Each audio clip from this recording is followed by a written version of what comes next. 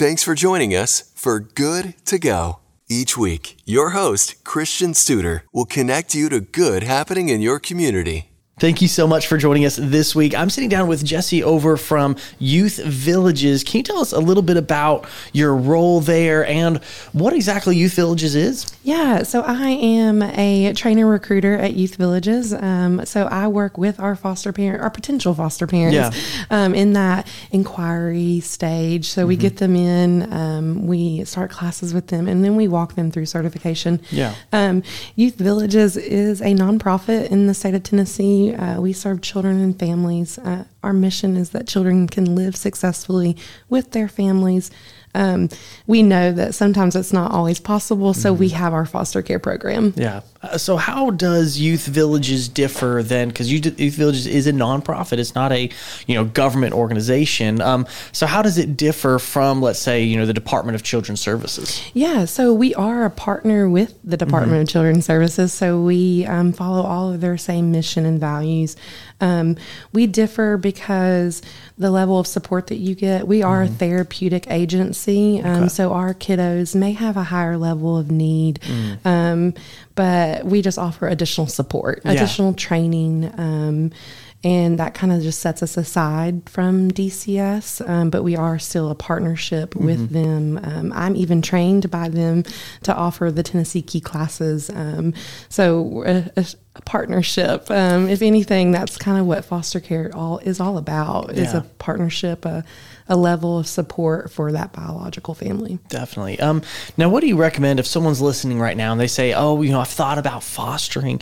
What would be like the couple things you would love to say to them, to before they start? Yeah. If you're thinking about it, then just do it.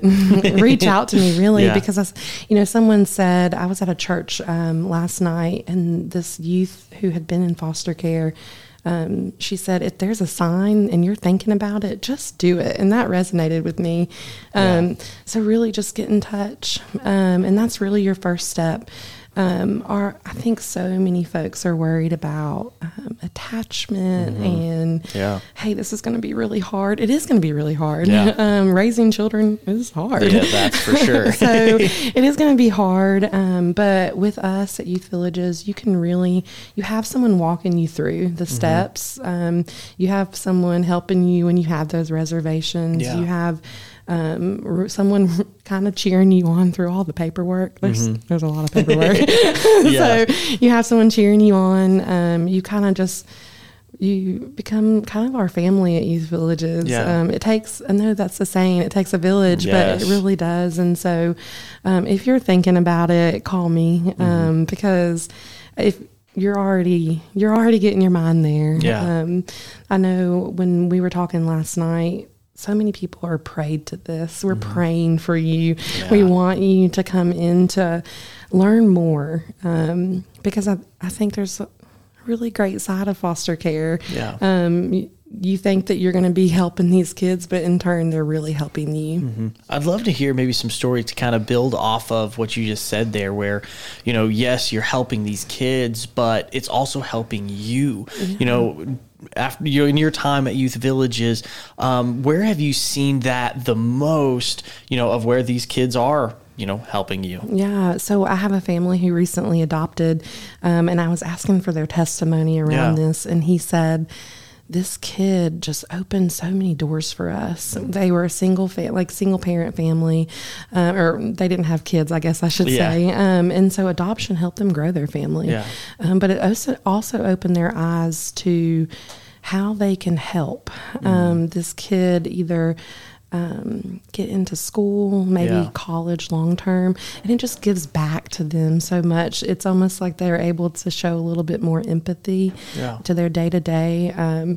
Last night when we hosted this panel, a kiddo talked about how it's opened their kid's heart to give and to love more. So their biological family are impacted by this just as much. So this little boy gifted all his toys. Every single time they had a placement come into their home, he would gift all his toys. So it gave him a very giving, serving heart. And then the older sister actually changed her career path and is now in social work and serving kids. And so I think it's just a really eye opener of what it can do for your family, how it can open your heart. There's so much good to it. It's not just giving a kid a home and a safe place. You're serving that child, and it makes your heart feel good, you know? Yeah, definitely. Now, how are some ways that, they can get involved? If someone's listening and say, hey, I would love to find out more information, where are some ways that they can contact you or find more information? Yeah, so they can go to our website. So during November, we are, Adoption Awareness Month. So you can go to youthvillages.org. I think it's /adoptions. There is an inquiry form that you can fill out. It gets you right to me. They can also call me. I know you share that information on your social media, but it's 888-MY-YV-KID. And they can call me. That's the first step. They attend an info session. That info session goes over the kids that we serve, the training requirements, some basic general requirements to be a foster parent. And then we have classes, they're virtual. So it's really easy. It's flexible for families. So really that first step is contacting me. I know I talked to this woman for hours last night, and she said, I'm not in a position to foster. What else can I do? We have volunteer opportunities at Youth Villages. You can also call me and say, hey, I want to feed a family. I want to feed a family. I want, when they have a first-time placement, it makes an impact on your family. So you're busy, you've got extra things you're doing, so you can feed a family. You can post on your social media for us. So there's a lot of things we can have our volunteers doing. So I know not everyone's in the position to foster, but they are in the position to help us raise awareness. Yeah, for sure. That's awesome. I love that there are multiple ways, because it is difficult, depending on the stage of life, the season of life, fostering might just not be a possibility, but you can feed a family. That's easy. You can do that by just, placing a carry out order or a delivery order and not even add really more time to you. I know my wife does that all the time. She'll just, place a to-go order and they just sends it right to their door. It's and so easy. And that's a way to bless somebody else, and, just takes a little bit of money to do that. So that's a great opportunity to help. Yeah, we have a family who, I think the foster dad had to have a surgery. Oh, goodness. And our other families supported him by offering respite. And I think respite's a really good thing too that families can do. It's that emergency need. It's temporary, so you're helping a weekend or maybe a day during the week. You do have to go through classes to make that happen, but it's a way for someone to give back to a foster family who's providing more of that long-term care. So it's a break. It's a weekend. It's a weekend off without kids. I think we all dream of that. And respite is a really good way to give back. And I think we need that the most is more homes that are short term, that are emergency based. Okay. So respite, the difference between normal, being foster parents or a respite home is just in that emergency case to where, they have something else going on. Can you watch their kids for the weekend for a day or two? Yeah, absolutely. We have respite. We have kind of the folks we can call and say, hey, this family needs a break, or hey, this family's going out of town, and unfortunately this kid can't travel, because I know a lot of times they want the kids to go with them. I mean, it's a family-like experience. For sure. Sometimes it's not possible. So that respite can help us there. And it's a huge relief from whatever barrier is happening. Our parents really need that support. Definitely. And they can sign up to do that also through either giving you a call or going to the website as well. Absolutely. Yeah. So we'll walk them through kind of the same steps. And once we do that, we kind of get their home approved as a respite home. So we know, hey, they're not looking for that long-term placement. They're looking for help or to help. And it really does offer a whole other level of support. It's kind of some of that support you don't even think of.